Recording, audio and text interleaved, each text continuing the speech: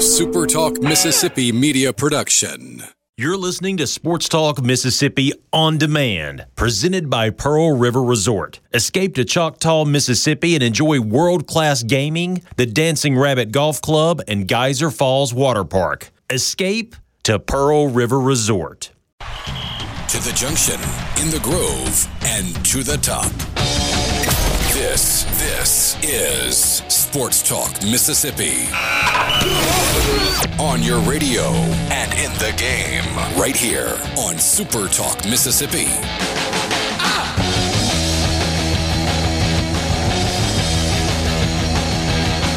Here we go, day 2 SEC Media Days in Hoover, Alabama. We're at the Hyatt Regency. Ole Miss was here today, and so we've got a ton to get to with you this afternoon. Richard Cross, Michael Borky in the studio in Jackson, Brian Haydad, Brian Scott Rippey.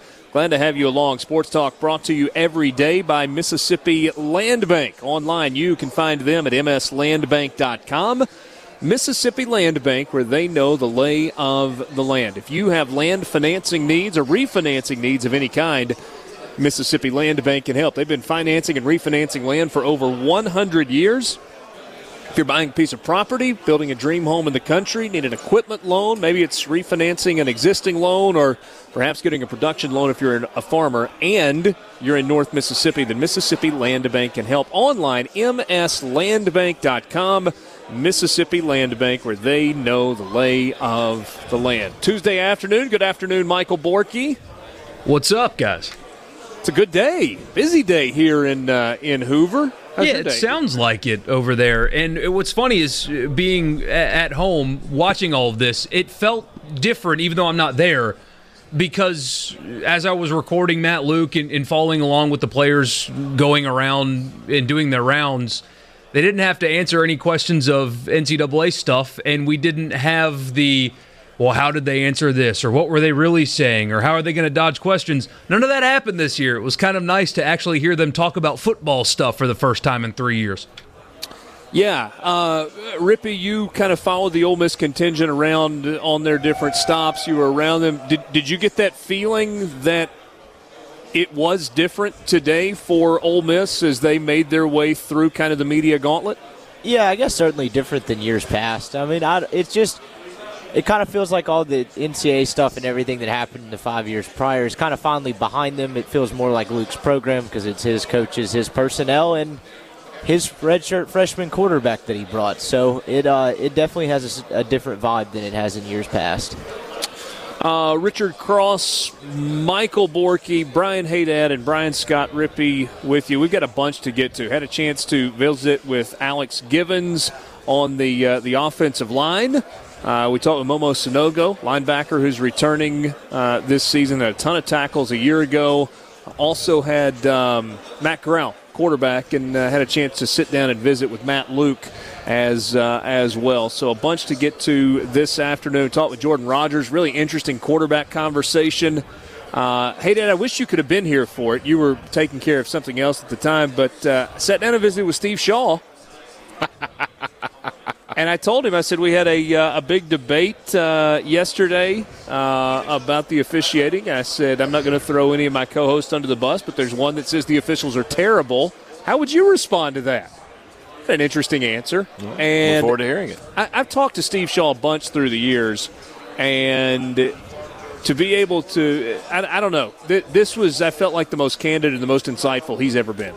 Kind of in talking about officiating, the state of officiating overall. Well, that's like the thing now, right? Though that's going back to yesterday. Is they maybe it's a positive. They've identified there's a problem, so maybe they're going to become more open about it. We're talking about there's going to be this social media feed talking about officiating. You know, what's next? Maybe we finally get to the point where we're going to have officials come out and answer some questions in press conferences. I don't know. But it can't be a bad thing for officials to be more open and forthcoming. No, I certainly agree with you about that. One of the things that was fascinating to me that Steve Shaw said is he is concerned about the future of officiating. He said even going down to the high school level, the average age of a first-year high school official is like 42. And that's a problem. They need young people who have just finished playing high school football or college football jumping into the fray and using that as a way to stay connected to the game, and that's not happening. Does he go into why he thinks that is? Yeah, I mean, Okay. we talk a little bit about We'll that. tease that then. So a bunch to get to. Bill Hancock from the College Football Playoff Committee joined us earlier today. We talked with Cole Kubelik. Matt Stinchcomb stopped by. So a bunch to get to this afternoon. I would say, though, as we kind of get started, big picture, what did you hear today, Rippy, that stood out to you as whether it was Ole Miss or some of the other programs that have been here?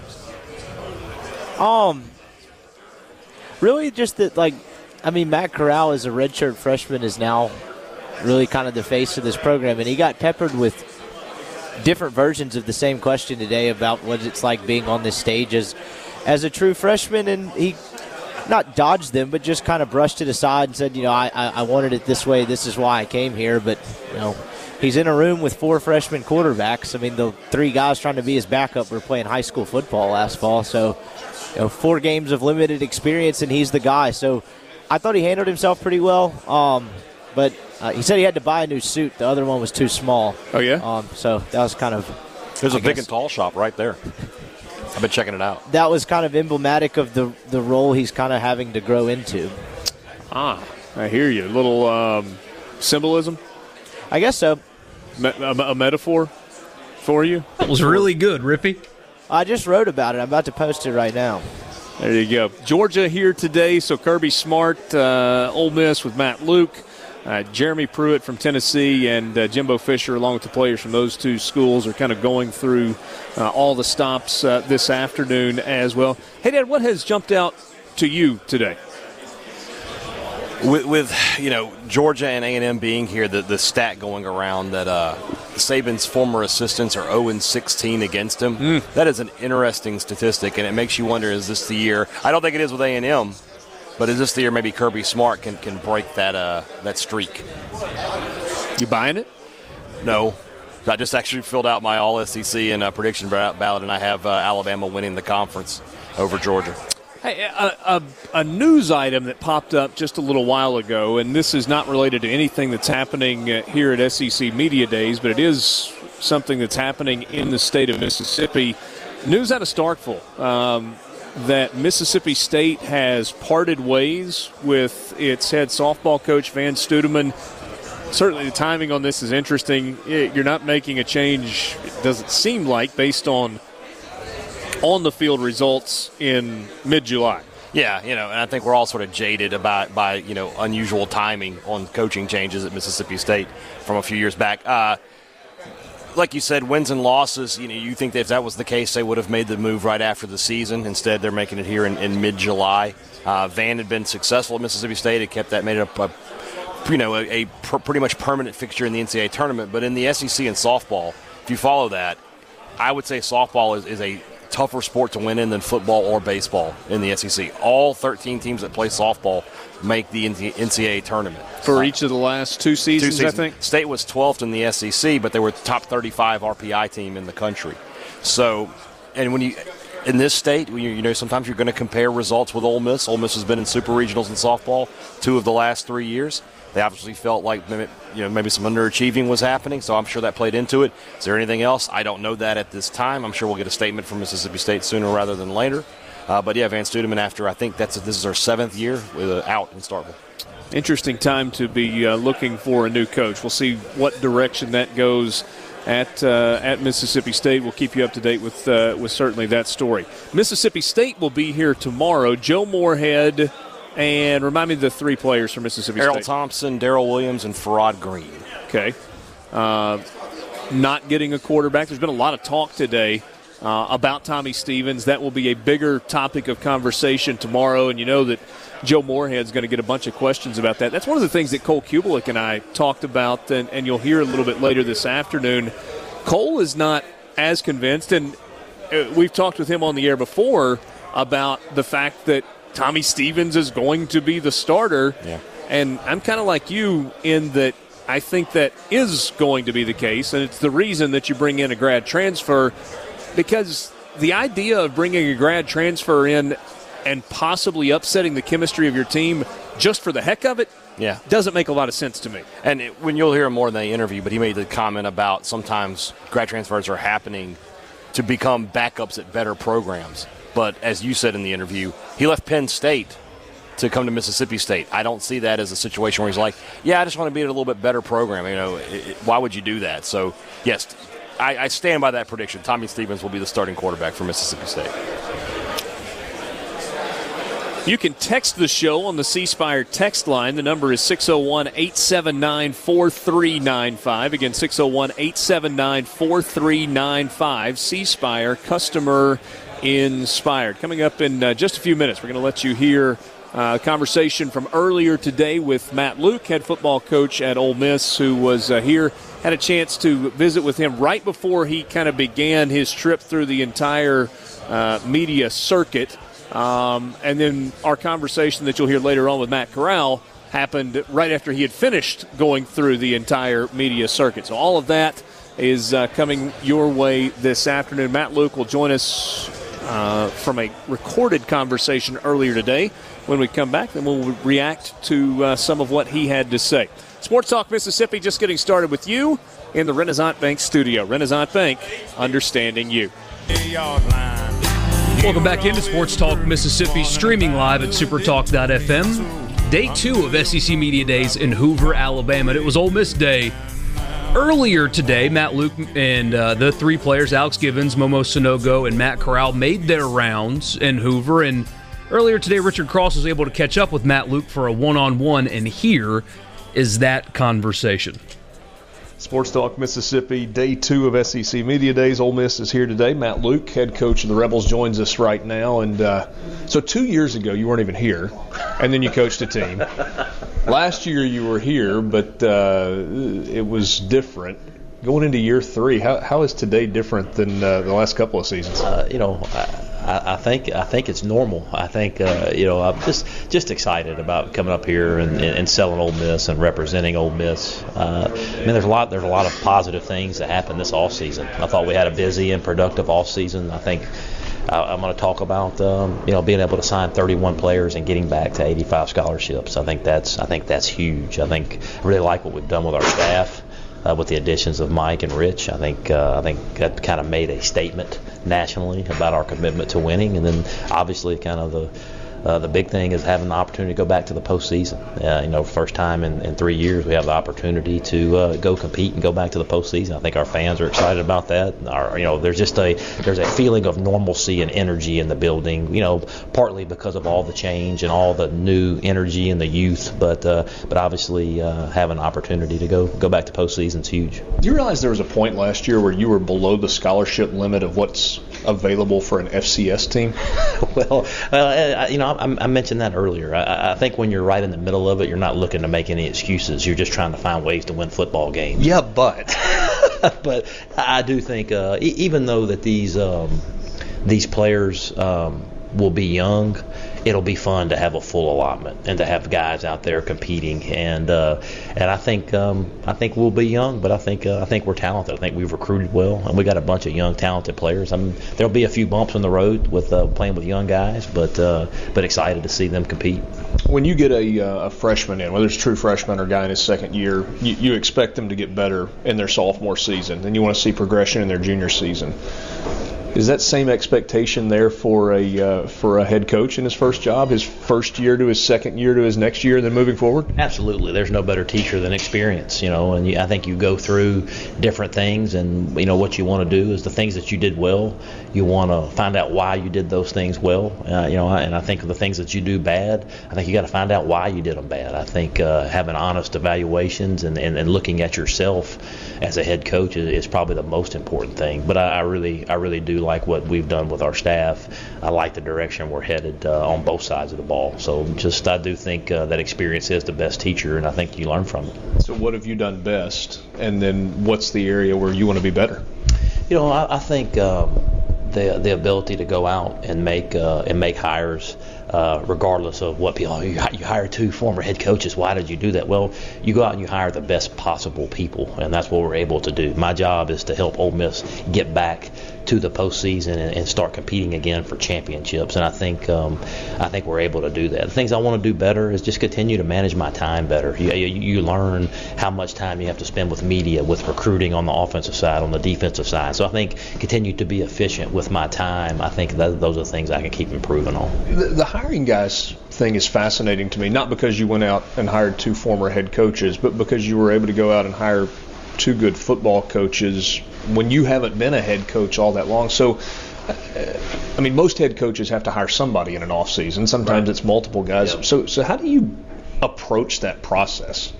Well, I think it's not too complicated. You go out and find the best people that you can, and obviously Mike was a little bit easier because we had worked together before. But when the name Rishrod came across my desk, I kind of and what his history was, his ability to be a coordinator at Tulane and Clemson before he was a head coach, and I just was very, very impressed.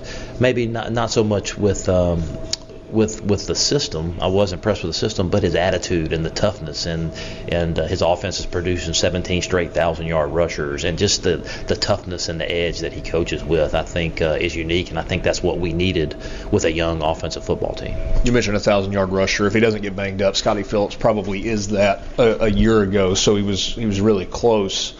What do you expect from him in the second year? I started to say in this offense, but it's an entirely new offense for him. Right. Yeah, you know what? I think last year I was here. I used the term cautiously optimistic because he looked so good in the spring, and I think people saw that, just the balance and the speed to take it the distance and the ability to run through tackles. But I think he'll be 1 year better. We talked about experience being the best teacher a few minutes ago. I think it'll be the same for him. You get to experience a little bit of what Mike Bianco experiences sometimes, and that's having to wait out the Major League Baseball draft to see where somebody's going to go. Jerry and Ely, all signs point to him being on campus, being part of this football team. Does he factor into the running back situation this year? Yeah, absolutely. I think the unique thing about Jerrion is he's got he can do so many different things. I think he can catch the ball out of the backfield. He can line up in the slot. He can run speed sweeps. He may be able to return kicks. I mean, just trying to find a way to get the ball in his hands, I think, will be unique. You never really want to count on a freshman because you never really know. But just from what I've seen so far, he's a dynamic player, and I think he's one that everybody in our building and all our fans are excited about. You lost some dudes on the offensive line, and now it's a different look group. You've got some guys that have played, Givens, Ben Brown, and some others, but also some new faces that are going to be expected to play and contribute and kind of factor into how good this team is. Yeah, I mean, we got some guys that have been around. I think Royce Newman is a very, very talented offensive lineman. I think Bryce Matthews is very, very solid. I think Eli Johnson is a fighter. We got 7 new freshmen coming in. That would mean some of those guys are going to have to play some, and it's going to be it'll be interesting. But we've played with freshmen before. I think in 2015 went to Tuscaloosa. Sean and Javon and Jordan, they were all freshmen. So it happens. You have to start somewhere, and these guys are going to have to go in there and get their feet wet, and if not play meaningful snaps, but at least provide depth. You bring a freshman quarterback to SEC Media Days. That says to me that you've got to trust him. So take me a step farther beyond trusting him in front of cameras. What do you trust him most about in this offense? Well, I think the biggest thing for me is his competitive nature and the way that people gravitate toward him. He's a natural leader, not so much about what he says, but almost how he carries himself with that competitive demeanor. And just as a player, you know what it's like to have a guy like that. People gravitate to him. The offensive linemen do, the receivers do, and so I just thought it was an obvious choice. But in a little bit, he's been thrust into that role. But I'm excited to see what he's going to do. Is he maybe the biggest beneficiary that you've got in the SEC of the 4 games getting to play? I mean, yes, he's a I guess, basically a true freshman, redshirt freshman coming in, but he's played. Yeah, well, I think we may be the only team in the country with 4 freshman quarterbacks, but I do think that 4-game rule really helped him. I do. I think we were really, smart last year with the way we used it. Try not to just stick him in there for a handoff, but try to get him in there and get some meaningful snaps in the games that we could. And I think you saw that pay dividends this spring. Who's your backup quarterback? I'll let you know at the first game. It's going to be it'll be a battle. I thought Grant and Kincaid both improved in spring, but now you have John Rice Plumlee thrown into the mix. He just got here, this summer, and he's pushing, he's competing, he's a really good athlete, and I think in Rich Rod's offense is a good fit. So it'll be interesting to see how it plays out. Final thing for you, Memphis on the road in week 1, Arkansas at home in week 2. I'm kind of hard pressed to think of a more important start to a season. I mean, are you looking at it that way? Yeah, it is. I mean, don't give me the one game at a time thing. It's those two together that matter. Well, it is, but I do think that you have to focus on the first game first. First things first, and we are focused on Memphis. That's a huge game. They got a really good football team. Coach Norvell's done a great job, and I think it'll be important for us. You laughed, but then you went right back into coach speak. Come on. But it's true. I think if you start looking too far down the road, especially with a young football team, we got to focus on what's in front of us, and we can't start looking ahead to the second game. We got to try to find a way to go win that first one, and I think that makes each game bigger. You go win that first one at Memphis, I think Vaught Hemingway Stadium is going to be packed, and so I think that first one becomes very, very important. Thanks so much for your time. Thank you. Hotty toddy. That was just a little bit earlier today, live at SEC Media Days. Matt Luke gave Richard Cross a one-on-one, and of course we thank Matt for that. Coming up later on in the show, we will have interviews with all 3 players, Matt Corral, Alex Givens, and Momo Sanogo. And if you're a Mississippi State fan listening, tomorrow we will give you the exact same thing. We'll sit down with Joe Moorhead and all 3 Mississippi State players. That's tomorrow when they make their rounds in Hoover at SEC Media Days. We've got more Matt Luke audio coming up next, so we're going to get Rippy and Haydad's take on some things that Matt Luke said in the press conference today, specifically referencing their new look defense, moving over to the 3-4. Rich Rodriguez bringing a swagger to the Ole Miss offense and more. So that's up next at Sports Talk Mississippi, live at SEC Media Days in Hoover in the Renaissance Bank studio.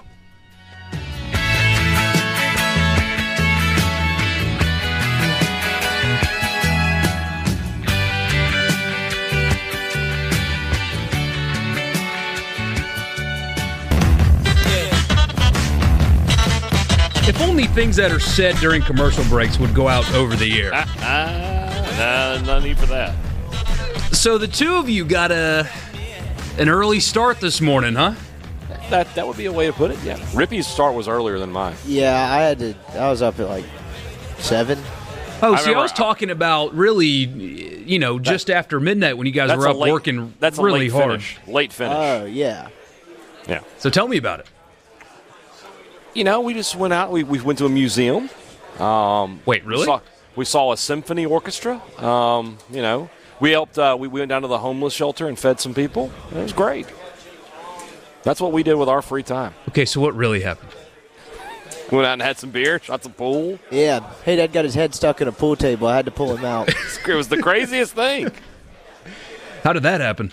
It didn't happen. It didn't really happen, but there was. How could you get your head stuck in a pool That sounds more table? plausible than. Think about how small the holes are. And think about my giant dome. I promise if that had happened, though, it would have been my fault. Yeah, it would have. Tell me about the pickle juice. Rippy may have drank pickle juice last night. We're not. Well, it's good for hydration. There was no may have. I watched him. You're sure it was pickle juice, though? We don't know. It was just an unmarked jar. I made friends with the bartender, which he, I guess, took that as like permission to basically just mess with me for the next hour. Yeah. And so he refused to serve me until I drank a little cup of his pickle juice. So. Wait, a cup of his pickle juice? Yeah, he whipped it out of some weird fridge on the side. Yeah. It was like, here you go. I saw it happening, and I was just like, no, don't do this. You sure it wasn't absinthe or something? No, it was not. I have no idea, to be completely honest. It wasn't in a absinthe. pickle jar. It wasn't in a bottle. It was in a makeshift jar. Not even a jar. Jar's not the right. It was plastic. It was like a plastic That sounds so container. sketchy. That is a good word. If I go missing in the next little bit, Yeah. you'll have a hypothesis, excuse me. Well, glad you guys had a good time last night at Sports Talk Mississippi, live in Hoover at SEC Media Days, and it's Ole Miss Day. And Matt Luke made his rounds earlier today, and he said a couple things in the press conference that I want to get these guys' reaction to. First, this is the first year, and you'll hear Matt Luke say it, in a long time that Ole Miss is going to be able to play with 85 players. Here's what Matt Luke had to say about that. We're able to sign 31 guys in last year's class. That's a huge class. But it was a top 25 class, and most importantly, it gets us back to that full number of 85 for the first time since 2014. You guys all know that depth is a huge, huge part of being in this league, and even though the faces are going to be new and young, I'm excited to see those guys compete. And Rippy, this morning I saw that you mentioned to him that there was a couple games last year they played with 60 scholarship players in the 2018 season. Yeah, I think it was Auburn and South Carolina. I remember after the Arkansas game in Little Rock that they were really particularly banged up, and it was really the first time I've ever looked down at like the sideline and been like, the two sidelines do not look the same. And so, like, people don't necessarily, like, he didn't, to their credit, he didn't talk about it a lot last year. And, like, obviously he's not really in the business of making excuses. But, man, that makes a difference when you're going to war with 20 less guys on scholarship than, the team on the other side. And so it's tough. So I think he really is. He's mentioned that a lot. I think they're really relieved to kind of get back to the 85 and build some depth. Really, other than that, another thing that stuck out to me was that sounds like Plumlee's, at least they're going to try to make him the backup quarterback. He didn't say that today, but the fact that he will not be playing on the defensive side of the ball tells me that he's kind of sole focus as a quarterback with probably the intention of making him the backup. And that feels like you a think good fit, making right? him the backup even ahead of Tisdale and ahead of Dent already? Well, my thinking on this is if he wasn't the backup, like if it was Dent or Tisdale, then why not use him on defense? And for me, Plumlee is the most traditional Rich Rod kind of quarterback they have, the best athlete who seems like he'd be the best threat in the running game. Yeah, I think it's a good fit as well. And, their starting quarterback, I'm not saying, it's definitely Matt Corral's job. I'm not saying that's going to change, but they're just unproven at the position in general. Like, their starting quote-unquote veteran quarterback has 4 games of very limited experience. So maybe it is a depth thing, and I don't know, but I just found that interesting. In a perfect world, they would be able to play all 3 of them in 4 games each and divide the season into thirds and have a new backup quarterback for each one, but I don't know if that's going to happen. That would be kind of wild to watch, honestly. Maybe get them all 4 on the field at the same time. Talk about innovation. There's some innovation for you. Matt Luke also touched on both of his new coordinator hires. Here's what he had to say at the podium earlier today on that.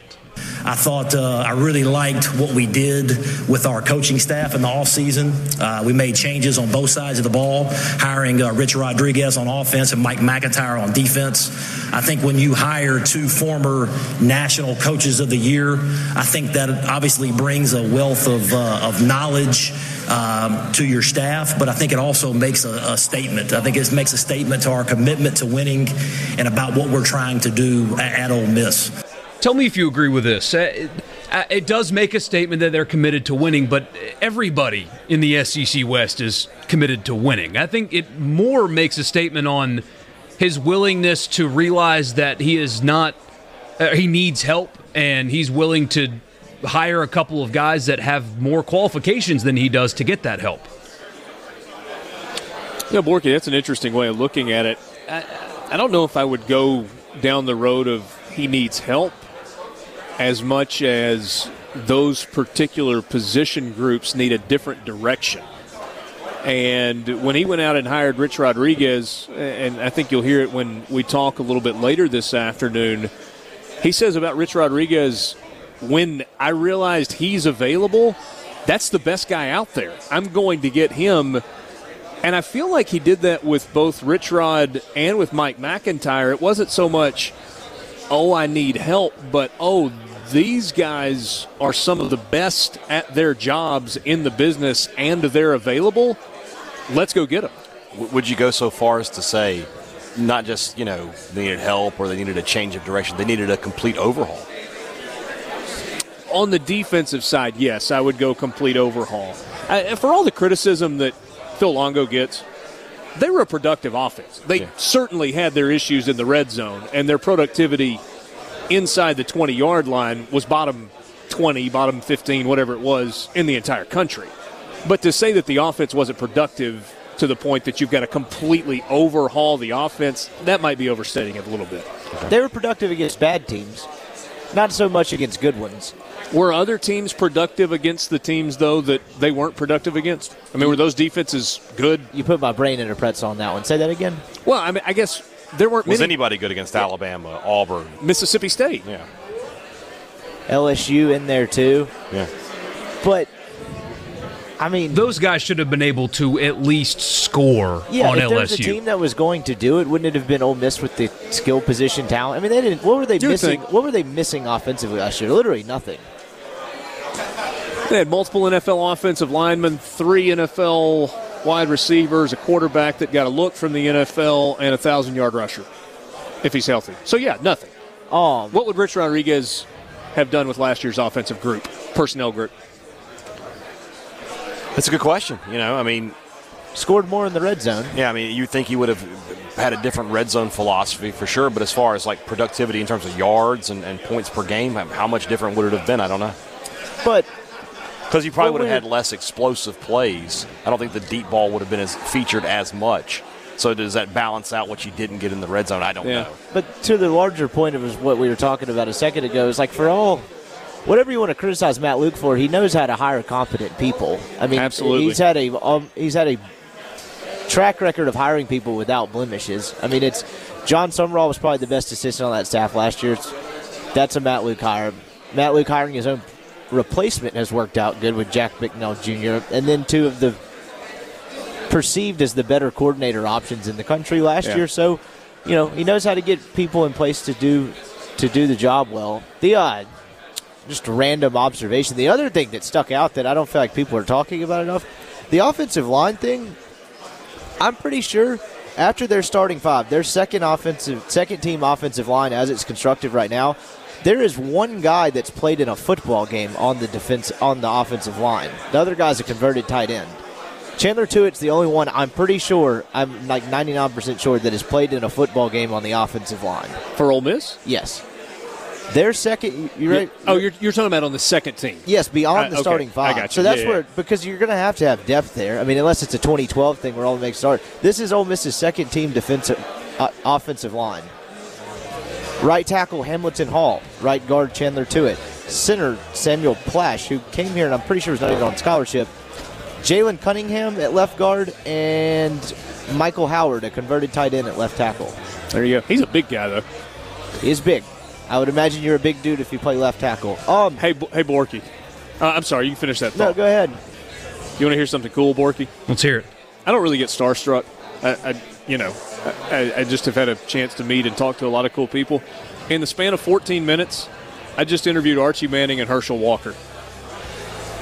I'm jealous, man. We got that coming for you here in just a little bit as we continue on Sports Talk Mississippi in the Renaissance Bank studio from SEC Media Days in Hoover, Alabama.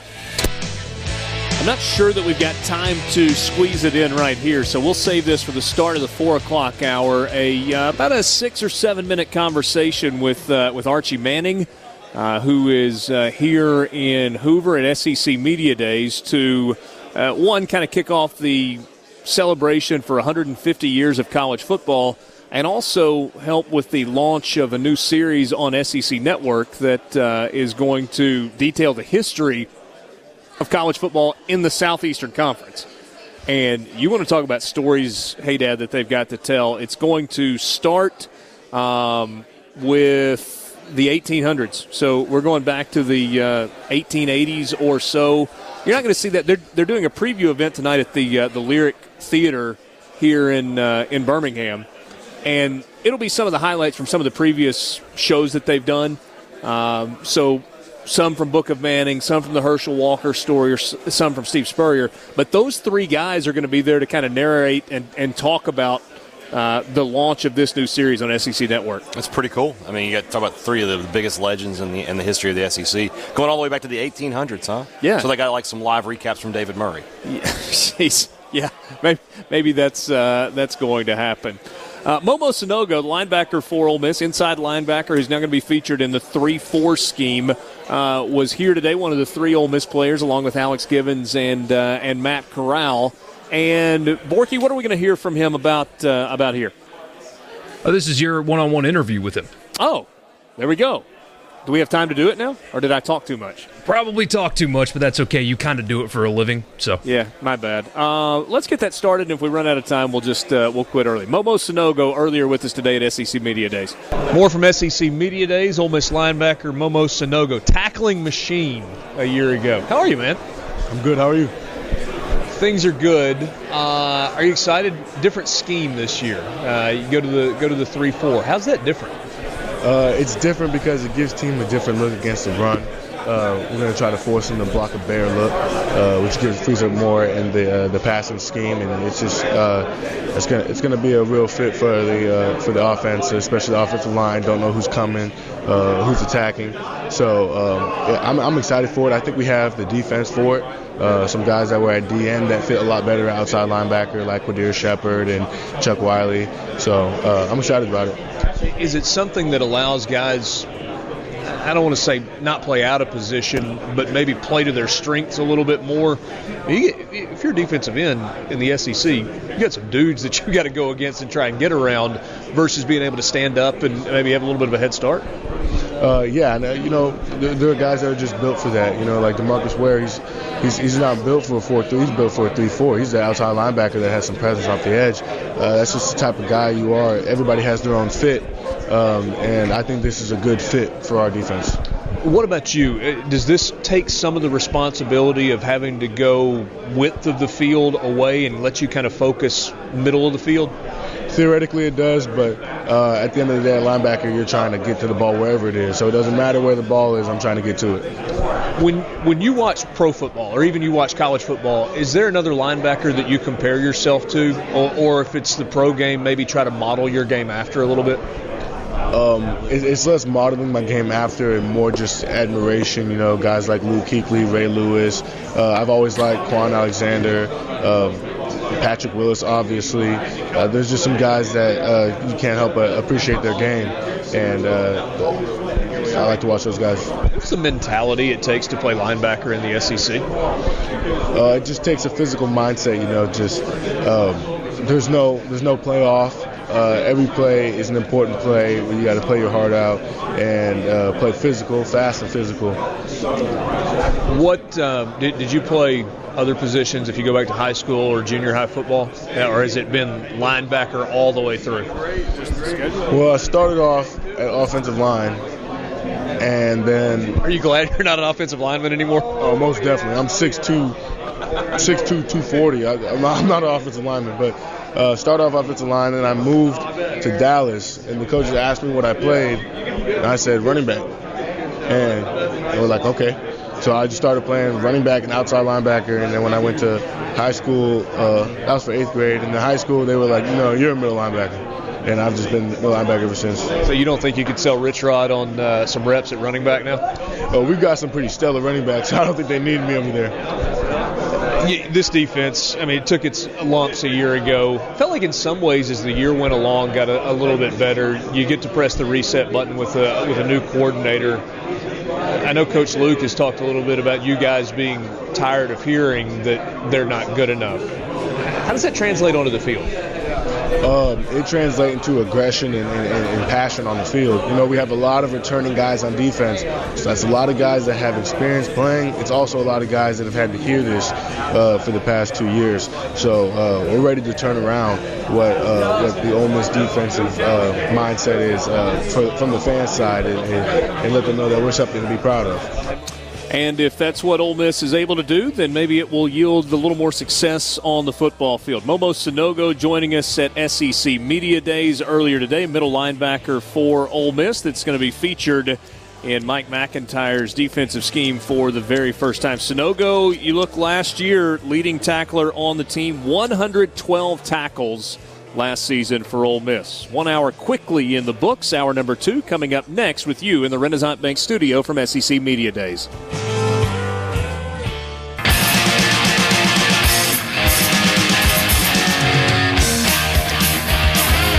Of SEC Media Days, Hoover, Alabama, the Hyatt Regency. Glad to have you along. Richard Cross, Brian Haydad, Brian Scott Rippey in Hoover, Michael Borky in our network studios. He's making all of this happen. We've loaded him down with, here's stuff that I need you to fix. That's kind of how it's been, Borky. You've been like the great fixer for the last couple of days. Yeah, having the mornings off has been kind of nice, though. I've taken my dog on a run and slept in yesterday morning a little bit, got up at like 7:45. It's been nice. Yeah, it might have started a little bit earlier than you today, but that's okay. That's okay. You deserve it. You've earned it. So we appreciate it. Sports Talk Mississippi brought to you every day by Mississippi Land Bank, online at mslandbank.com. Mississippi Land Bank, where they know the lay of the land. Normally, our guests appear on the Farm Bureau phone line because we're in the studio and they're somewhere else, and so we hit them up on the Farm Bureau phone line, and we remind you to check out favrates.com. That's where you can go to get an insurance quote on your auto insurance, your home insurance, or you can bundle those coverages together to save. And the great thing is you're dealing with people that you know already, that live in your community, that are a part of your community. It may be people that you go to church with or you see at the ball fields or run into at the grocery store, or it might just be your next-door neighbor.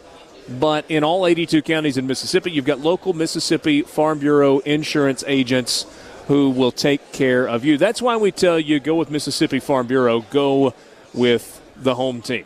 About a little less than half an hour ago, I was able to sneak upstairs and catch up with a guy who, well, you'll hear in just a second. Here's my conversation with Archie Manning.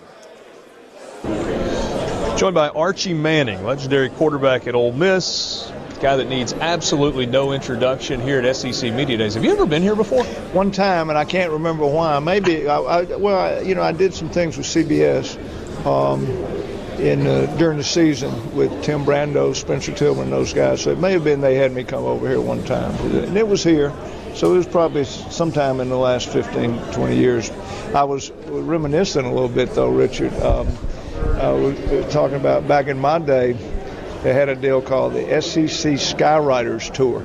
And so a bunch of media would load up on a plane, and they would fly all over the SEC. And it was during summer practice, and they'd watch a practice. And then that night, Coach Vaught said, well, you got to come to me and 3 other players. You come down to the Holiday Inn.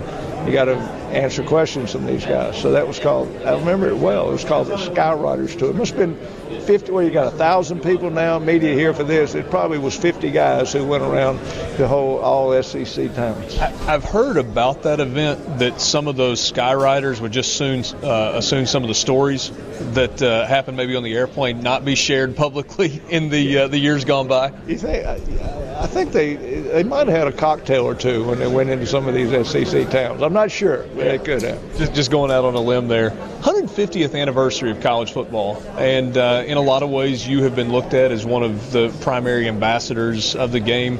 Are you proud of where college football is right now? Well, I think one thing about the 150th year, it's so special. It makes me feel old because I was playing during the 100th year, and we wore in 1969, which was probably the best year I had.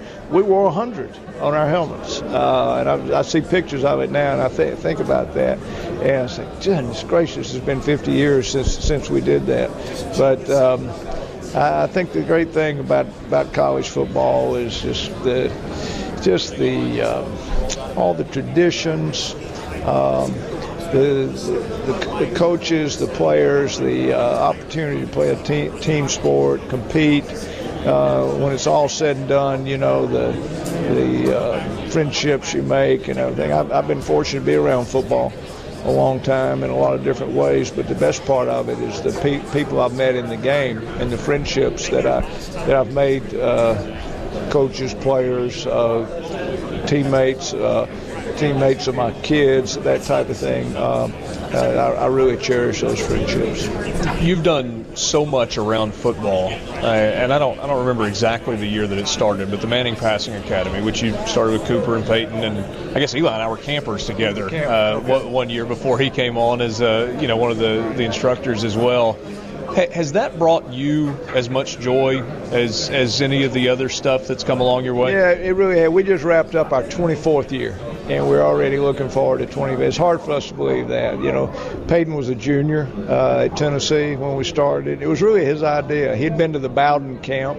He said, "Why don't we do that?" And Coach Bowden, when he was recruiting Peyton, he was telling me how much fun he had, and he guaranteed him 4 days with his sons. And I said, that sounds good. So it's just been so much fun, and to watch it grow. Now the last several years we have 1,200 kids. We have a staff of 200. We have 40 college quarterbacks come in as counselors and get to know those guys. And so the whole experience has been great, but I think more than anything is if we're helping the game. And some people have a little bit of a bad perception that we're not trying to groom college or pro quarterbacks, receivers. We're really trying to enhance the high school experience. And we think high school football is a great institution, and we want the kid. I think any young man that chooses to play it should have a good experience. So if we can help him get better, but also talk to him about the little things in football, being a good teammate, being coachable, leadership, and those type of things, I think we feel like and hope we're doing something to contribute and give back to the game. Now you've got me feeling my age also, because I was a camper in the summer of 1998, so that would have been year 3 or so, pretty early in the process. Yeah, we had moved over to Hammond, Louisiana, southeast Louisiana, and we ran out of grass at Tulane the first year out of it. So we went to southeast, and 9 years there we ran out of grass, so we were down at Thibodaux at Nicholls State where we got more field space. And like I said, we wrapped up number 24, and we had a great camp. And these kids are it's wonderful to be around high school kids that really love the game and want to get better at it. I think you had a chance to see quarterbacks from Ole Miss and Mississippi State there with Matt Corral and Tommy Stevens. Anything you can pass along with those two guys that our listeners would enjoy hearing? Both of them throw the ball extremely well. When I invited Tommy to come, he was getting ready for his senior year at Penn State. Right. And a quick story. So he called me. He said, "Mr. Manning, I'm going to go in the portal." He said, "Does that take away my invitation?" I said, "No, Tommy, I told you I invited you. Certainly, you're still invited. You can come."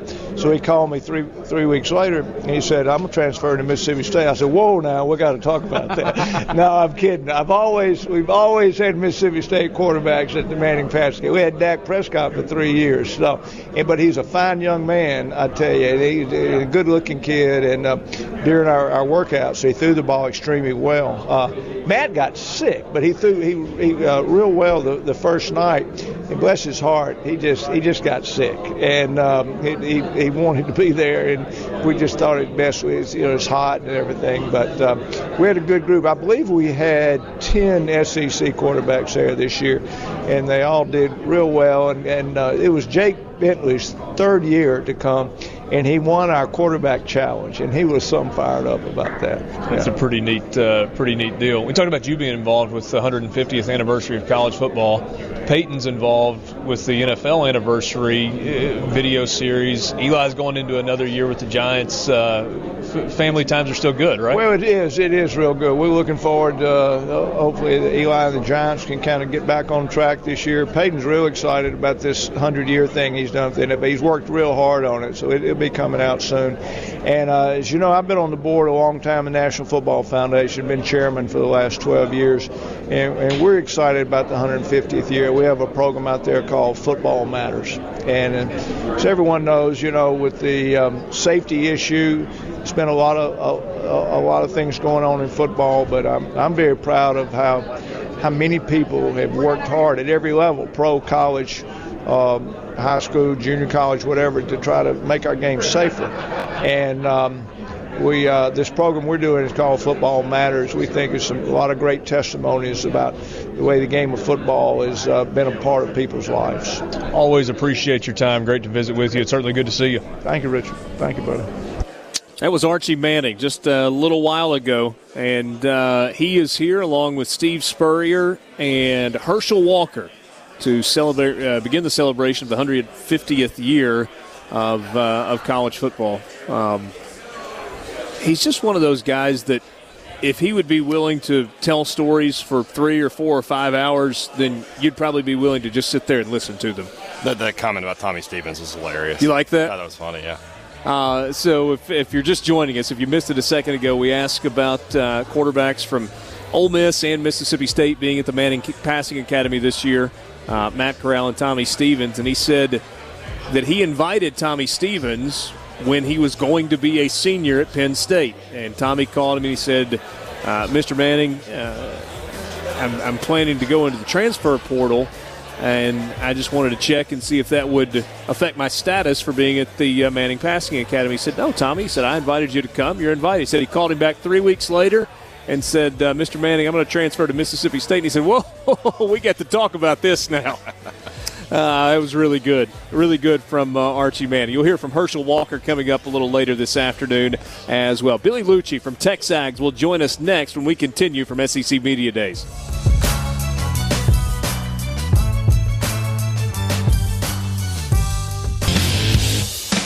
Back with you, Sports Talk Mississippi, streaming online at supertalk.fm. Richard Cross, Michael Borky in the studio, Brian Haydad and Brian Scott Rippey. Glad to have you along. Day 2 of SEC Media Days. Had Ole Miss and Georgia here this morning. In the afternoon session, Tennessee and Texas A&M. Tennessee in the east, Jeremy Pruitt. Texas A&M, of course, in the west with Jimbo Fisher.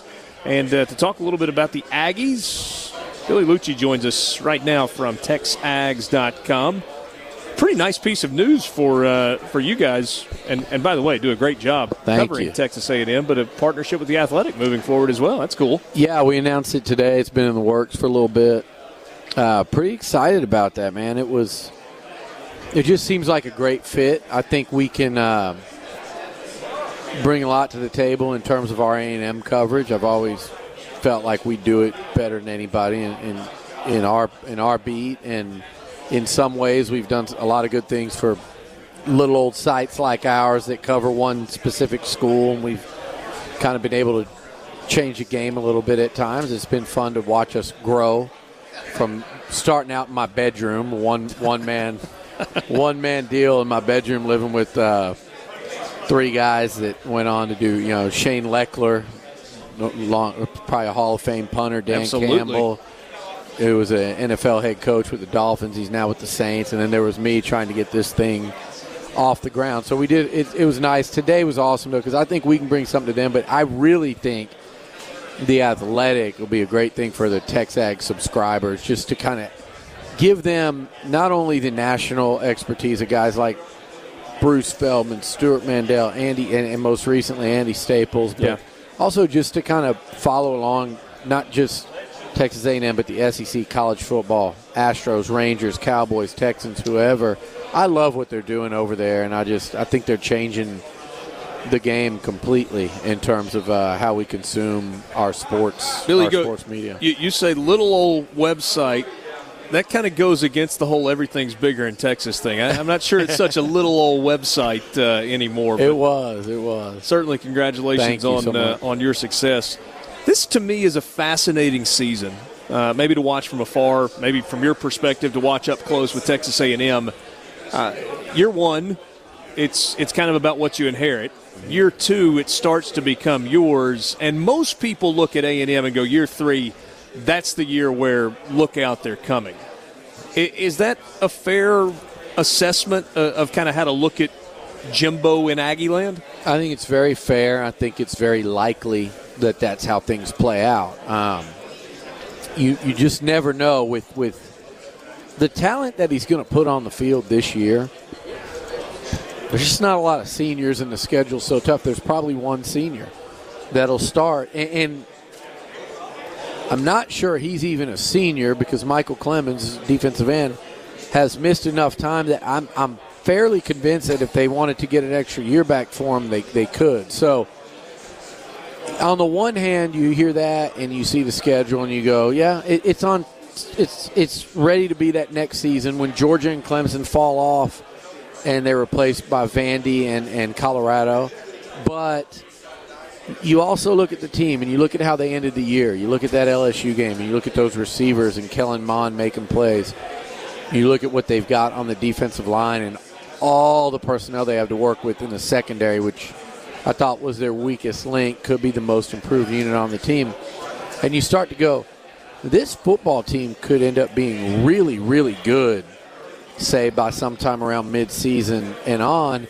And they're dangerous early on for a team like Clemson that they scored on last year, right? That loses so much defensively. You know, you wonder if they could go into Death Valley early and get in a shootout. And you wonder when they go into Death Valley a second time, the one in Baton Rouge, if they don't have a chance to look a lot like that team that we're all talking about. You know, when they finish at Georgia, at LSU, how much are they going to look and play like the team that we're all talking about seeing in 2020? That's an interesting way to look at it because, I mean, the only difference is, what, an offseason and another year of maturity, I suppose, because at that point, that's basically the team that you've got going into the following season. With, I mean, probably minus Justin Matabike, who will likely leave early, and maybe one or two other guys total. Yeah. It's an interesting way to look at it. Kellen Mond was a guy last year I thought took a huge leap. I mean, really became a really good quarterback in the SEC as a sophomore. Do you think that he can take another leap forward this year as a junior?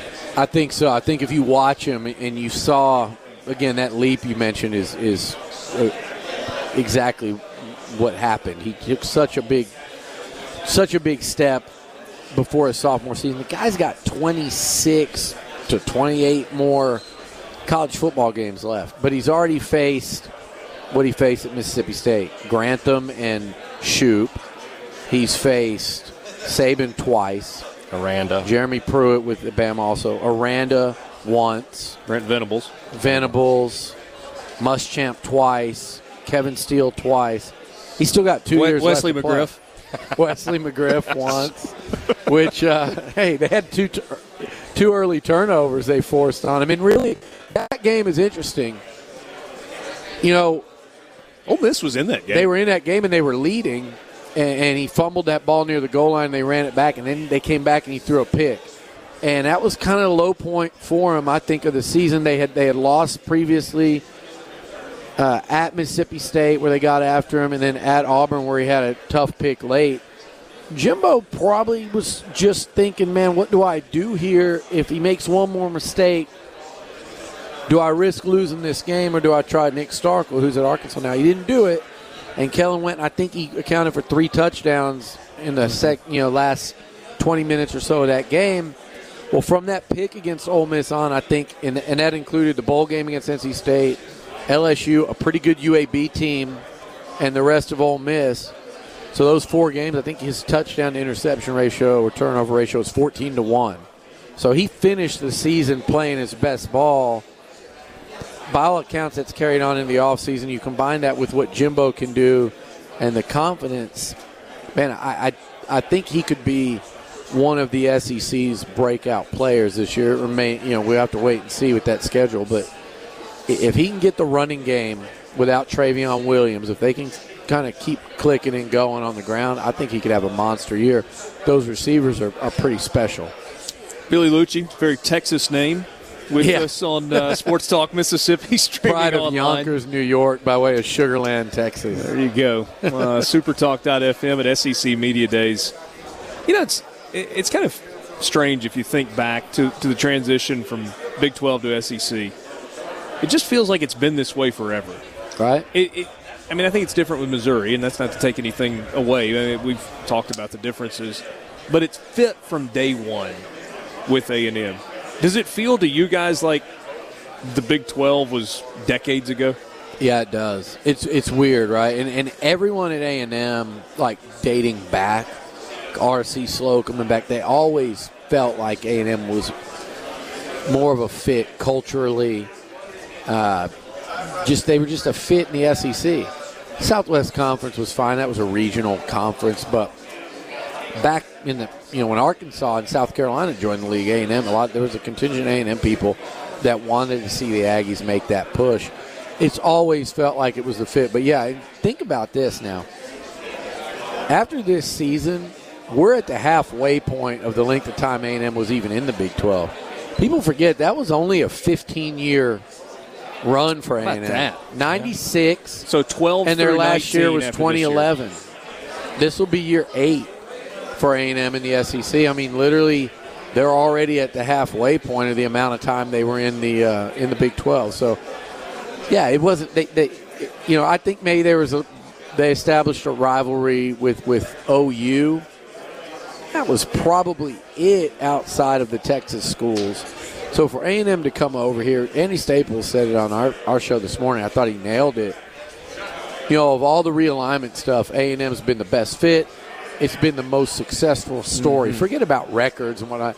It's been the best fit, the most successful story in terms of how much A&M's benefited and how much the SEC benefited by getting that Texas market. Billy, only a minute left. You and I were talking about this last night. On Texas A&M's schedule, both games against the Mississippi schools are really, really important this year. You agree with that? Absolutely. I think they've been important every year. I think they're a big part of what got Kevin Sumlin fired. You look at Shea Patterson and the comeback in the fourth quarter. Ole Miss a couple years earlier drubbing A&M at home in front of 100,000.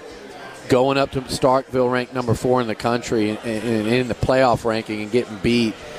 The Mississippi schools have been a thorn in A&M's side ever since Johnny Manziel left. They got to turn that around, and I think this year, you look at that schedule, nothing away from Mississippi State and Ole Miss because they have beaten A&M. You have to win those football games, especially when you get them at home. And you mentioned Johnny Manziel. That's 2 of the best football games I've ever seen.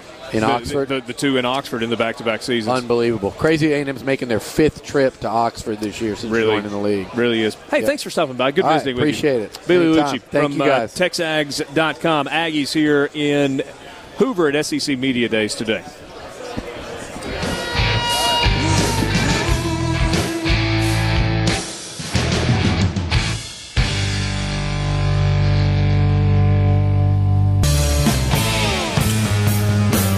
Back with you at SEC Media Days. You can text the show on the C Spire text line, 601-879-4395. 601-879-4395. That is the C Spire text line. C Spire, customer inspired. I just want to say this. I do not take for granted, and I mean this genuinely, that I have one of the greatest jobs on planet Earth. I get to talk about sports for a living. I do it 3 days a week. I get to work with really good people. I get to visit with really cool people on a pretty regular basis. Buddy, I'm sorry, I've turned your mic off. Just to get. Sorry, I'll turn you back on. Hey, Dad. I was just trying to set up what I was about to press play on. You as well. Everybody's good? I think we're good. It's like a light switch. It keeps going on and off. Well, I turned it off because Borky told me to turn your mics off. What does he know? Because you guys were talking during the interview. I understand. Hold on now. That was like my big build-up to where I was headed with this thing. Did you say you do this 3 days a week? 3 hours a day. Oh. He did say 3 days a week, just not on purpose. I was about to say. He said 3 days a week. I thought this was... I was wondering what you did. The other 2 days are when we talk about fiery rats and things like that. Let me back up a second. I love my job. I get to talk about sports 3 hours a day, 5 days a week. And I mostly get to work with good people, and I get to visit with a lot of really interesting people. But with all of that said, some days are a little better than others, like this one. Continuing from SEC Media Days and joined by one of the all-time greats, Herschel Walker, 150th year of college football. When you hear that, what kind of emotion does it bring up for you? That brings a lot of emotion because you talk about 150 years of college football, how the game has changed so much. Even like today, Media Day, and Archie and I was talking, and I say, I don't remember Media Day where I went somewhere and there was all these news reporters. Most all the media came to Georgia, and this has gotten so big with all the social media world, and And, athletes gotten bigger. I was standing right next to a couple of Tennessee players, and I'm thinking, wait a minute, do I need to grow? Like, they've gotten so big. But I said that's what it's about. It's a lot of great players that have come out of the SEC. So I'm happy to see this. Herschel, you're in a unique position because we talk about the history of the game, and people automatically start talking about some of the game's all-time great players. You're a name that always comes up in the conversation of greatest running back to ever play the game at the college level. Does that ever strike you as odd, or is it a little hard to kind of place yourself there, or is it a lifetime of being in that conversation, and so it's no different for you? Well, no, it's very humbling. It's very humbling because, when you talk about football, it's not just Herschel Walker playing, it's not just Bo Jackson, it's not just Barry Sanders, it's not just those players. You have a team. And I tell people, I played in the early 80s. Georgia was on the way up. They had an offensive line. And, when you talk about football, and offensive line coach will love this, you won't see me get hit in the backfield hardly in the 3 years I was at Georgia. So I get an opportunity to get to the next level. So if I had not done the things that I've done, I didn't deserve to be a running back there. And so it wasn't just me, and that's why I say it's very humbling to hear my name mentioned among a lot of great players in the SEC 150 years. Because, I'm from a little town in Wrightsville, Georgia. I'm from a little town and not that many people. And I'm humbling because I want all the kids in my little hometown or in any little town all over the United States to realize that if Herschel Walker can do it, you can too. But you got to have the right frame of mind. I'm not going to say it's going to be easy. I'm going to tell them it's going to be extremely hard. Your workout routines have been kind of the stuff of legend through the years. What do you do now? Because you look fantastic. I don't know if you feel like you could step in and play today, but you look like you could. Well, no, I feel awesome. I'm still doing about 1,500 push-ups every day, 3,500 sit-ups. I got into MMA, so I still fight. I still train. I'm at a military base every 3 weeks. I'm at a base all over the world where I'm doing PT, combative, and all that. So, I feel good. And that's what I tell people, all the people out there, keep moving. Keep moving. Don't ever stop. I think when you stop, you start to get old. I was very fortunate to have great brothers and sisters that's very active, and now they got kids that now want to compete against me. And that's what it kept me close to college football. My nephew, last year, Marlon Richard, played at Clemson. He was a tight end at Clemson, so I kept up with it. And with Georgia having the running backs that they've had over the years, they're exciting to watch. It's like, wow. Swift now, watching him play is like, whoa. And Chubbs and Michelle the last 2 years, and Gurley. Those are names, and I can keep going back. That's what's so interesting is the running backs that have come through Georgia. You have to watch them. Those are guys that legends are made of. And I don't know whether I'm a legend or what I am. Let me answer that for you. The answer is yes. Well, I just tell people, I think I'm just a football player that had an opportunity. It was my time. That was my time. Like today, that's the guy's time today. But I want them to know they can be me. You got to go out and work, but you also got to sacrifice. I'm not going to, as I said, I'm not going to tell them it's going to be easy because it's not. I've sacrificed a lot. I didn't go to parties. I didn't go to parties. I didn't go out. I was in a classroom or on a football field, on a track. And that's what I tell people. You got to sacrifice. It ain't going to come easy. You mentioned visiting military bases. When did that start, and what caused you to say, hey, this is part of what I want to do with my time? Well, I've always wanted to be a Marine. Before I went to Georgia, I flipped a coin, go to the military, go to Georgia. That's how I ended up at Georgia by a coin toss. And we got to press pause for a second. Yes. Honestly, did it land on heads or tails? What happened is I wanted to go to the Marines, and I flipped a coin to the side to go to Georgia, go to the military, and it came up head that I go to Georgia. And then I flipped the coin of what school to go to because I was upset that I was not going to Georgia because I didn't want to go because I was mad. So I flipped the coin because of that and ended up at Georgia. But what was the other option? The other option is I was going to go to Clemson University or go out to USC out in California. And that's how I ended up at Georgia. But what's strange is I wrote a book on dissociative identity disorder in 1999. and the book did well on behavioral health. And I took some of the proceeds and invested in behavioral health hospitals. And then I got an opportunity to talk to a couple of soldiers because of the PTSD and a couple of things there.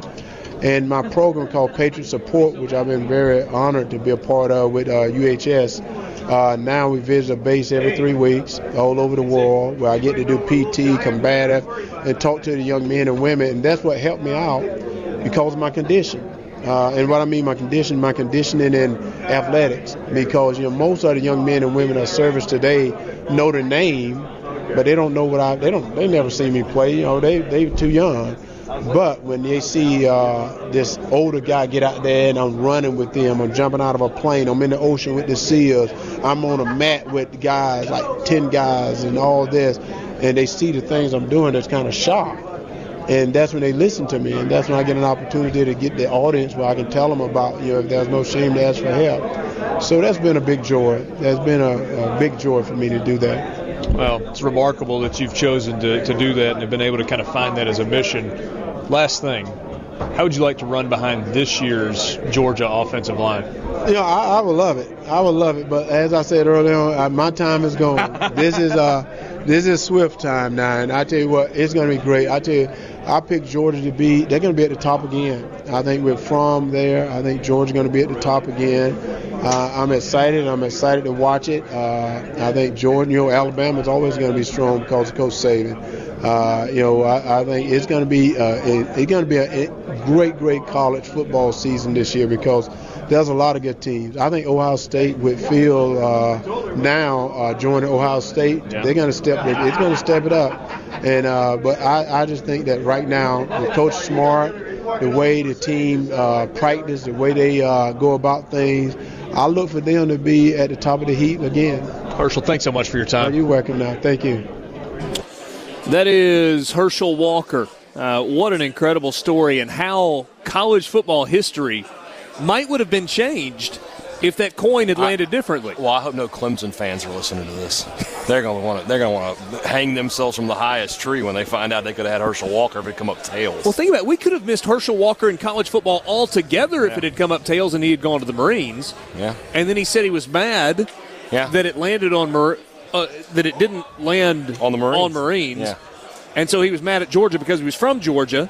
And so he flipped again, and Georgia beats out Clemson, and he flips it again, and Georgia beats out Southern Cal. And I tell you what, though, your question about the offensive line, I think he could easily get 600-700 yards. You think so? Yeah. He looks good. Yeah. Oh, yeah, I'm talking about like right now. I'm not talking about in his prime. I'm talking about right now he'd still get 600 yards. You heard what he said about his workout regimen. Still 50 to 100 push-ups a day and 3,500 sit-ups a day.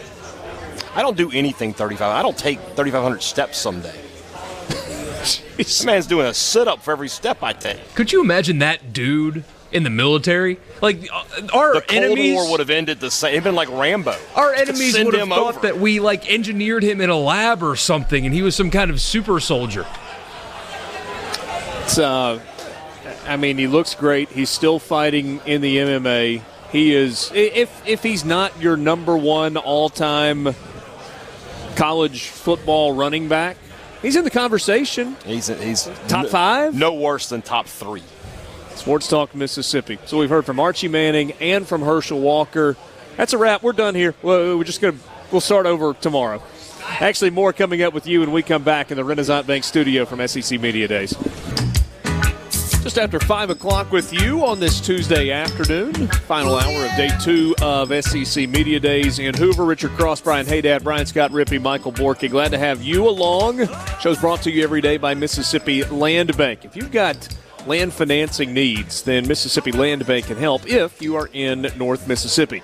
Maybe you're a farmer with a need for new equipment, you're going to buy a piece of property, get a production loan, or maybe you need to refinance an existing loan. All of those things, Mississippi Land Bank can help with.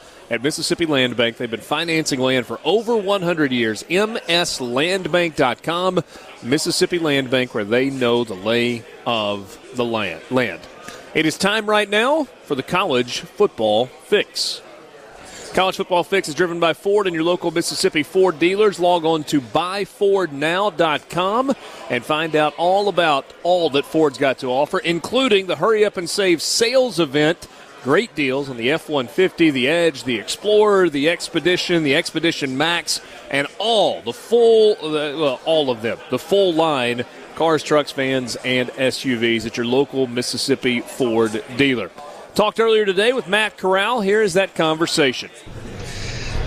SEC Media Days, Ole Miss here today. Sports Talk Mississippi streaming online at supertalk.fm, and joined by the now veteran freshman quarterback, Matt Corral. Is that right? Veteran freshman? You have 4 games under your belt. Yes, sir. Just got my feet wet just to finally experience what SEC football is about. Does that feel like it's an advantage for you? I mean, you hear about quarterbacks playing as true freshmen or redshirt freshmen, but it's only new that you can kind of go through this experience where you do play. Yeah, it was the first year they made that rule, right? Last year? Yeah. Yeah, so, I mean, I'm thankful they did because, it just gives you that leg up, finally be a freshman again with experience. And they tried to get you in some spots where it wasn't just going in and handing off and garbage time stuff also. No, Coach Luke was clear about it. They're only going to use me if they needed me. They're playing with a redshirt me. First experience for media days for you. What'd you think? A lot of talking, saying the same old stuff. But it's a good experience of just, finally just experience this new what football is going to be from here on out. All right, so I'm your last interview of the day, so I better come up with good questions if it's not just the same thing over and over, right? Yeah, yes, sir. This is probably one that you've been asked. New offensive coordinator in Rich Rodriguez. How is this year going to be different for you than what you kind of learned and went through a season ago? I just feel like Rich Rod really emphasized us playing with that hard edge, playing with that savage mentality and just being able to go as fast as you can and being comfortable with being uncomfortable. He says that day in and day out, and it's ingrained in our heads.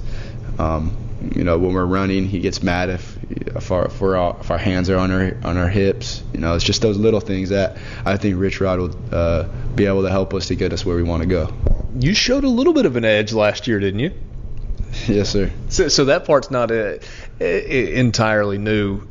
Has that always been kind of part of your game? In high school I feel like it was, but it just wasn't to that extent. Just because it's high school, it's not that amped up. It's just high school football. But now I'm on this big stage where it's SEC football. You're playing against the best of the best. I feel like you just can't let people push you around. What's the balance, especially at the quarterback position, of playing with an edge, playing with a chip on your shoulder, however you want to describe it, but also being in control and knowing that teammates are looking to you from a leadership standpoint and knowing that you're not playing at a position where you can afford to kind of lose your head? Yeah, I feel like a perfect example of that would be like Tim Tebow, Baker Mayfield, Johnny Manziel on the field. Just having that that edge. It's what makes people want to follow you. It's what makes you makes you who you are. Personally, for me, and kids want to follow that. Others want to follow that because mine's just getting magnified because I'm a quarterback. My receivers are the same way, but they didn't get to show that just because one, they were young, they were freshmen, they didn't play as much because they had DK, AJ, Lodge, and just being able to know what type of players they are just because I train with them every day and I know what their mentality is like. I feel like it's we mesh well together. I think you just named 3 Heisman Trophy winners. You're not saying anything there, are you? Pretty close. With Tebow and Johnny Manziel and Baker Mayfield. Well, you put that in perspective. All those 3 quarterbacks who played with an edge have been Heisman Trophy winners. So you're not making a prediction necessarily. I'm just saying, the traits of the Heisman Trophy winners. They played with that edge. What's the importance of leadership and being a leader for your teammates when you're at that position? I just feel like a big part of it was when you first come in, just have that shut up and work mentality. Show those guys that you're all in for this and this is what you want in life. And just being able to be around those guys and they're on the same mission as you. So you guys want to get there together as a team. What's your kind of family background? What got you to this point, and kind of the relationship within your family?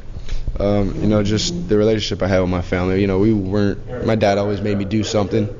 He always made me do something, whatever sport it was, whether it was football, soccer, baseball. He wanted me doing something, wanted me playing some type of sport. And, football always stuck with me.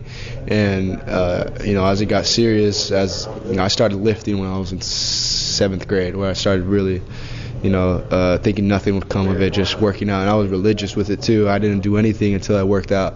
And I feel like that's what brought me to where I am today, just having that mentality and having that, that edge. And I feel like, my dad was the one who really, he didn't think I was going to get a scholarship or play football or college. It's just, I was a fan of working out, and, I love playing football. So he just always wanted me to have the advantage, and to get that advantage was the training. What's your biggest strength as a player? My biggest strength as a player, just, having that mentality of, what I want and making sure I get it, what I want. And it's not necessarily just that, but just, that's a hard one to explain. What about physically? Physically, I mean, just understanding what the defense is doing and being able to identify the defense and what the fronts is. Because since high school, I've had NFL coaches, and they've taught me more than what I needed to know at that time. And so it's always just carried on throughout the years. And now Rich Rod comes and it's the same exact thing of what I learned my senior year.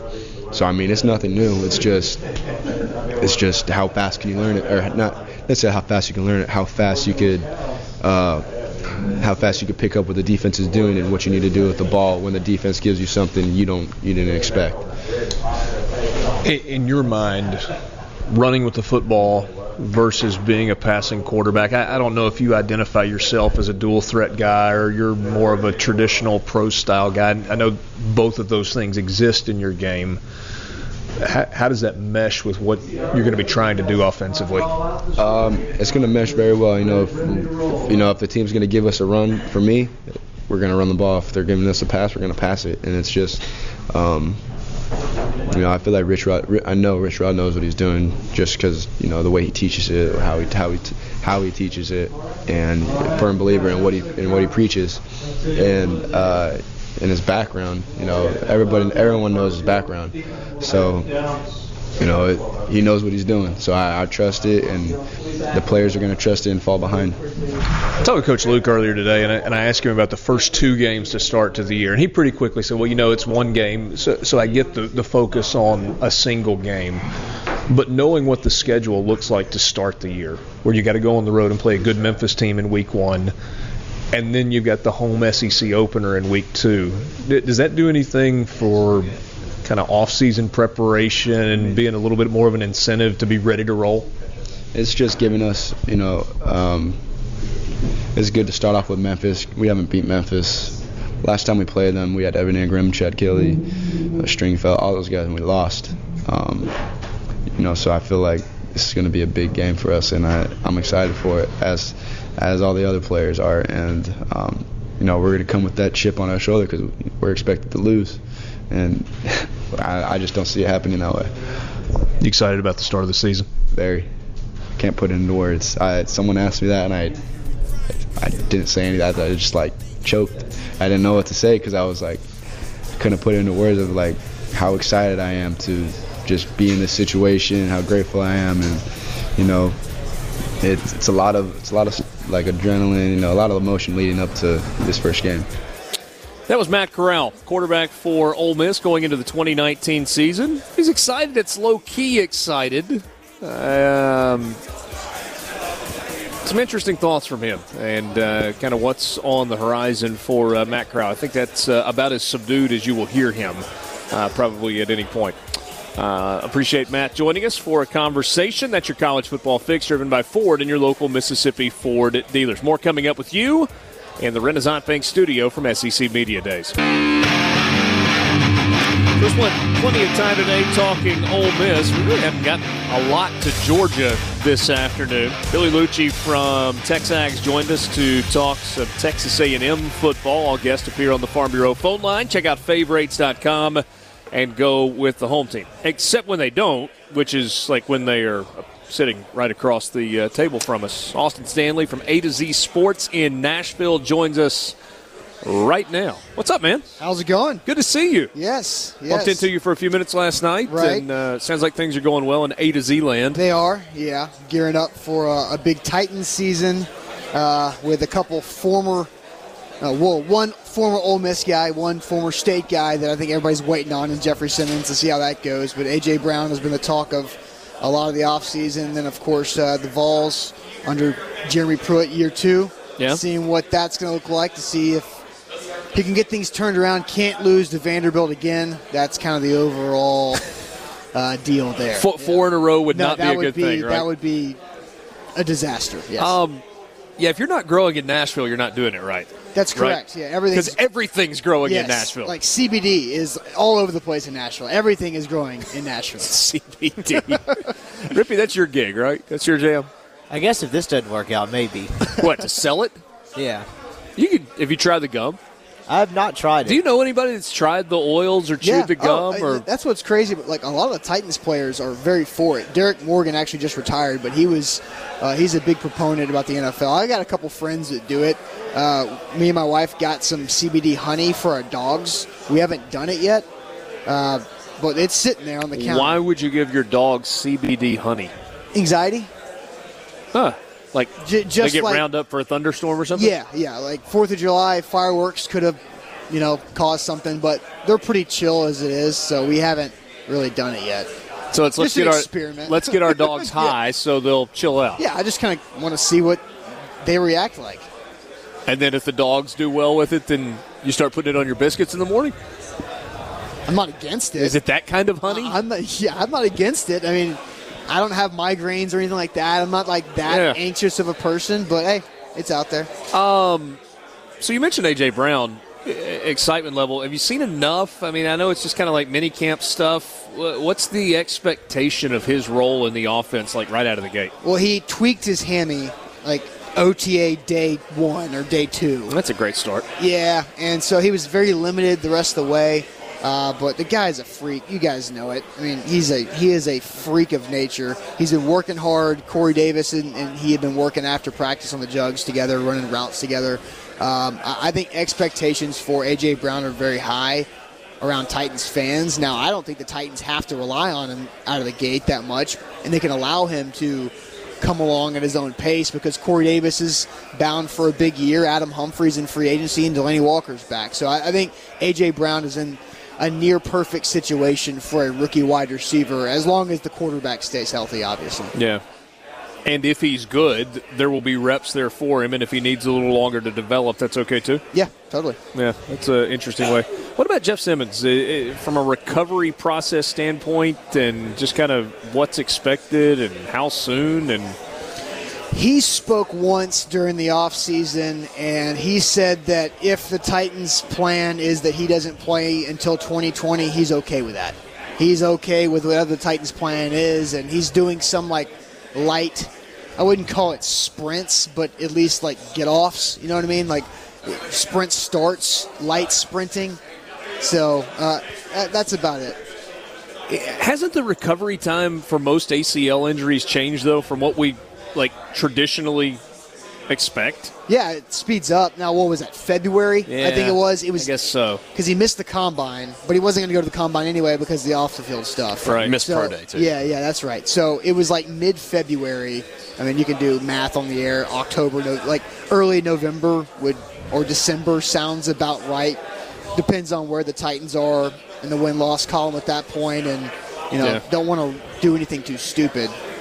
Kevin Durant came back too early, and we saw what happened with that. Sure. And that happened right around the same time that we talked to Jeffrey Simmons, so you want to be cautious there. On the Tennessee front, you said they need to not lose to Vanderbilt for a fourth consecutive year. Yeah, that's correct. I think most would agree that would be a good plan. Beyond that, what's the Tennessee fans are passionate.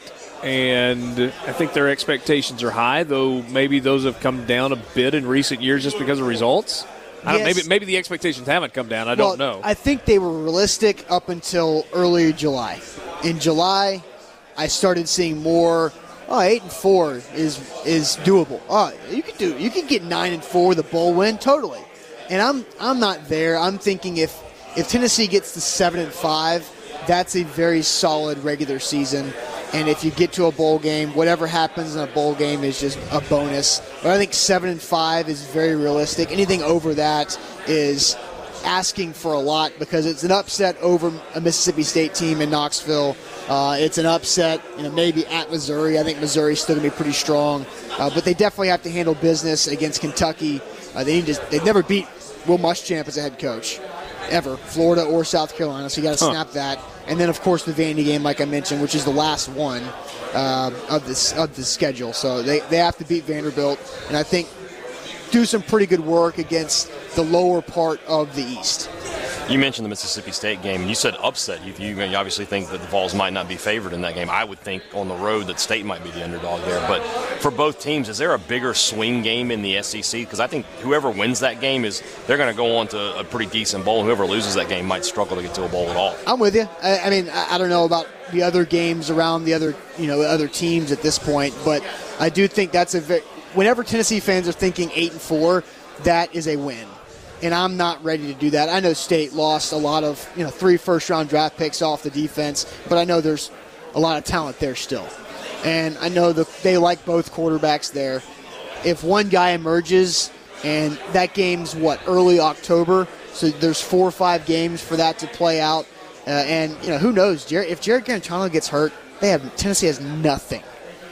Pruitt said it upstairs. He said they don't have a single quarterback behind Jarrett Guarantano. It's taken a college snap. So we know how bad that offensive line is. That's not too far away from being very different for the Vols. I mean, that's not entirely different than what we've heard about Ole Miss, exactly right? The same what Matt Luke said about Ole Miss. Yeah. With the exception of the fact that Jarrett Guarantano played most of a season. Yeah. He didn't start every game, did he? I think Keller Chris, the Stanford transfer, might have gotten one start late because Guarantano was hurt. Yeah. Or either that or Guarantano left early because of some injury. But he was just bruised and beaten. Sure. Now with Ole Miss, it's 4 appearances for Matt Corral. Yeah, right. So the red shirt intact. So red shirt freshman with 3 freshman backups. That's tough. That's a tough spot to be in the SEC, whether you're talking about Tennessee's situation or Ole Miss's. Yeah, it is. And is that because of quarterback transfers? Not really. I mean, maybe not for these 2 situations, but I find it very strange that 2 SEC teams are in this situation. I know the Vols have had, a lower level 3-star quarterback, Will McBride, transfer out to some group of 5 or even probably lower than group of 5 school. But, that's better than nothing. Trying to kind of reconstruct, I guess with Ole Miss, the thought was Chad Kelly gives you. They only had 2 quarterbacks on the roster on scholarship, and then Patterson transferred out. And the other kid, Tomu, was a JUCO kid. So that's right. Patterson started off, and then you couple that with the scholarship limitations, they kind of got in a pinch. So the JUCO transfer, the clock was already kind of ahead of where you thought because of exactly. That's why they had to have Corral, because it was Tomu was literally the only guy, and he only had 1 year left. That's why that was such a big get for him. Is everybody that caught a pass for Tennessee last year back this year? Am I looking at that? No, correctly? yeah, that is correct. Led by Marquez Callaway, Jennings, and Josh Palmer. Josh Palmer are the 3 big guys that are back. Dom Wood Anderson, the tight end, he was a JUCO transfer last year. I think they're expecting a lot more out of him with the new Jim Chaney offense. And then Ty Chandler, that guy's fast and he picks up yards in chunks. They have to figure out how to get him the ball, hand it off to him, and in the passing game.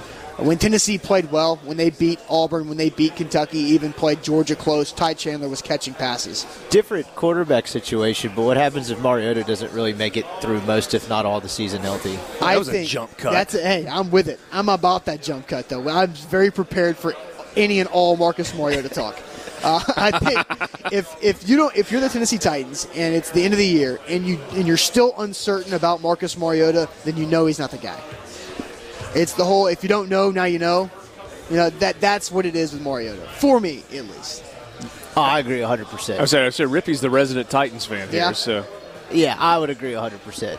I mean, that's 4 years? He's going into year 5. It's the 5th-year option, so he's making almost $21 million. that's good work if you can get it. Oh, yeah, right? Hey, real quick, 30 seconds left. Yeah. Trey Smith at Tennessee, no-go for the year for sure, or The wait and report see? today from Pruitt said that the doctors are doing what they can to make it possible for him to play this year.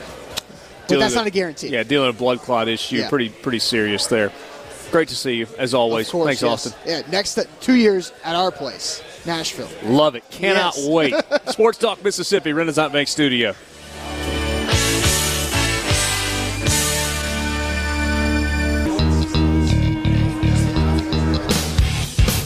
Back with you, Sports Talk Mississippi, streaming online at supertalk.fm. A lot of Ole Miss stuff today, plus a whole bunch of other stuff. It's been a busy day. Tomorrow, the focus will be on Mississippi State. Joe Moorhead and company will be here in Starkville. And assuming everything goes according to plan, we will get kind of the same version of what you got today with Ole Miss tomorrow with Mississippi State, with Joe Moorhead and the 3 players from Mississippi State that will be here, and look forward to that. Yeah, talked to Coach Moorhead, talked to the players, and first chance to talk to him since Tommy Stevens and Isaiah Zuber got onto campus, so I'm interested to hear his thoughts on that, obviously. Yeah, no question about that. Hey, Borky, a couple of new college football rules that were kind of announced and introduced today by Steve Shaw. Walk us through those, and particularly the one that you say is a bad rule. Yeah, so they basically eliminated the blind side block. You cannot forcibly block a player when they cannot, when you are not coming from their field of vision. The blind side block, the crackback block, whatever you want to call it, is completely eliminated. If you're going to block a player that cannot see you, you cannot do so forcibly. Even in the rule, it says, direct quote, no player shall deliver a blindside block by attacking an opponent with forcible contact, end quote. And then, of course, if you target in the process, they will implement the targeting penalty as well. But the reason why I don't like this, and I'll shut up and let you guys talk about it, is football is inherently a violent game. It's inherently a forceful game. And if you are a defender and you're trying to tackle a ball carrier, and you don't see a guy that can block you legally, that is a you problem. That's your fault. So if you have an opportunity to block a guy, put your shoulder into his chest and punish him for not keeping his head on a swivel, that shouldn't be a penalty. That's just part of the game of football. I understand player safety, and if somebody forcibly attacked the head of a guy in a blindside block, drop a targeting flag, eject him from the game, that's fine. But if you, as somebody that's trying to lay a block, put your shoulder in a guy's chest in a perfectly legal block, if he can't see you or doesn't see you, that shouldn't be a penalty. That's your fault. And football's a violent game, and sometimes violent things happen to you. I hear where you're coming from on this. I guess my initial thought would be, is there currently a more dangerous legal play in the game? Take this away, and there will be another most dangerous play in the game, if not this one. But yes, you're right. I mean, all things considered, yeah, this is the most dangerous legal play in the game. Absolutely. Eventually, you're going to end up changing a rule that fundamentally changes the game. If you keep going down that's too dangerous. Okay, well, it's the next thing that's dangerous. Eventually, you're going to get to a point where. Yeah, I don't disagree with that, but I mean, go back to high school football practice. I mean, I vividly remember how excited wide receivers would get for a crackback when you called a play that called for a crackback block. Yeah. And in the instance where a safety or a linebacker or whomever didn't call that out and caused a guy to get decleated, there are two things that I remember. One, somebody's about to run for not helping out a teammate, and two, that sound that everybody on the offensive side of the ball that knew that play was coming and was watching for it, the ooh. Yeah. I get why you take that play out of the game. I get it. Now, here would be my other question. How much crackback blocking was going on in college football? Not a lot, I would imagine. I feel like that's a very – you ran that in 8th grade play. Yeah. You ran that against a bad football team because – it's a toss sweep kind of play. Yeah, it is. And you – if you're going to do that with a wide receiver, then you leave a defender wide open to make a play in the open field, completely unblocked. I mean, I guess you can – right? Yeah, I mean, like I said, I'm with Borky on this one. I think that, I feel like, everything, when you start playing football, even in Pee Wee League, one of the first things you're taught is, be aware of your surroundings, head on a swivel. Every coach tells you, head on a swivel. And if you're not paying attention and you get nailed, I don't know that that's necessarily, a bad thing. It teaches you to be aware. You've got to be aware when you're out on the football field, otherwise you are going to get hurt. And if you're not going to get hurt on a crackback block, you're going to get hurt some way or the other because you're not paying attention. There's a reason you've got a helmet on and 40 pounds of pads on when you play the game of football. I hear what you're saying, and I'm not disagreeing fundamentally with it.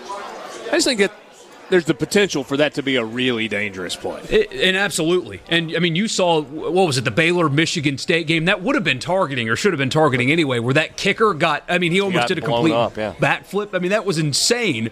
I'm surprised that guy was alive after that game. But for me, Richard, every play in football is potentially a dangerous play. Once the ball is snapped, people are hitting each other. Every play could be the last play you're ever a part of. Yeah. So, I'm just one of those guys, and maybe I'm just old and crotchety, but I think that sometimes when you put the helmet on, you take the risk. Old and crotchety? Yeah. Okay. Yeah. That's a word. Where do you stand on this, Rippy? I'd like to see how it's enforced first before I would actually, say I hate it or don't hate it. It's not exactly hot take-ish of you. No, but it could potentially suck, but it could be one of those things that really doesn't get enforced because it doesn't happen that often. Yeah. So I'd like to see it in action. Borky, what was the other rule change? There was a few. So overtime scoring is slightly different. So it's not going to change at all in the first 4 overtime periods. But after 4, it's just going to be 2-point conversion tries. Just back and forth 2-point conversion tries starting with the 5th overtime. They made a rule that could potentially not affect a game for 6 years. Yeah. All right, so first 3 overtimes you can – 5. First 2 – First 4. 4 overtimes. Beginning with the 5th overtime. Okay, just a bunch hold on. You just calm down, Cross. In the past, you could kick an extra point. You still can. You were on the exact right path until they interrupted you. In the first 2 overtimes, once you got to the 3rd overtime, you were required to go for 2. All right. That is still the case, so it can be extra point for 2, 2-point conversion for 2, and then post 4th overtime, 2-point conversion plays only. Is that right? That is right. So no change whatsoever. Thank you, Borky. Until 5th overtime. Basketball, they're going to, after the 3rd overtime, just shoot free throws, and whoever gets the most free throws is going to win. Yeah, I don't like this. Yeah, this is dumb. But It's called a 2-point conversion. You got to make the touchdown to get the conversion. Yeah. Yeah, but as cool as that LSU Texas A&M game was, that just became silly. But like you said, was it silly when it was Ole Miss Arkansas or Kentucky Arkansas? It's once every. It was 100%. It might be once a year, but at most it's probably going to be once every 2 or 3 years. This is what this happens. I don't hate the overtime, but at a certain point, you get to 7 overtimes, let's just end this thing. I watched every moment of that game and enjoyed it. Very much. I'm not saying I didn't enjoy it, but the absurdity made it even better. You know what I would have done instead of changing this? I would have done 2 things. One, once you get to overtime, exclusively you have to go for 2. And 2, overtime possessions don't start at the 25; they start at the 40. That would probably make more sense than what they're doing. And I think those 2 things would eliminate a 7 overtime game. And if they didn't, So what? That's a unicorn anyway, and we all want to see a unicorn. Game. They'll replay that forever on SEC Network. Borky, could you be on board with from the 40 and all 2-point conversions? Yeah, I could be down with that. The reason I say from the 40, and if that's not the magic number, that's fine. I mean, maybe it's the 35, whatever. I just don't like the idea of starting the drive in field goal range. Yeah. And if you've got a really good kicker and you put it at the 35, you're talking about a 52-yard field goal, that's makeable. Odds are you don't have 2 field goal kickers in a game, though, that can make a 52-yard field goal. Yeah, and if you're on the 40s, I'm a 57-yard field goal. Yeah. So now for sure. You got to get after it. Unless you've got Sebastian Janikowski lined up out there back in the day. That would honestly be more fun. There's so many terrible kickers in college football just to have them do like a kickoff. Yeah. Like keep backing up kind of the a field shootout. goal. Yeah. Well, start them at the 10. Make it chippy, and then back it up 5 yards. Or would you start them at the skills challenge? I think I might back them up 10 yards until you got to the 40, like 30. Well, actually, I don't know. Probably 5 at a time. Let's probably start them at the 20-yard line so that it's a 30-yard field goal, and then back it up 5 yards a pop. Yeah. I actually don't hate that. No, I've thought about it a lot. And a weird twist on it would be you can kick it however you want it. Like if you want to punt it, fine. Because you'd end up going pretty far back. What if you went 3 overtime periods as the rules exist now, and then after the 3rd overtime period you went to a kickoff? Yeah. Now you're a soccer. You're doing penalty kicks there at the end. I don't know if you're aware of this, but the name of the game is actually football. Yeah. Kicking was not the worst idea. There's no overtime in soccer. There is extra time. 0-0. No. In playoff games there are. You like that idea, Borky? I could live with it. I don't hate it. We'll wrap up day 2 of Media Days with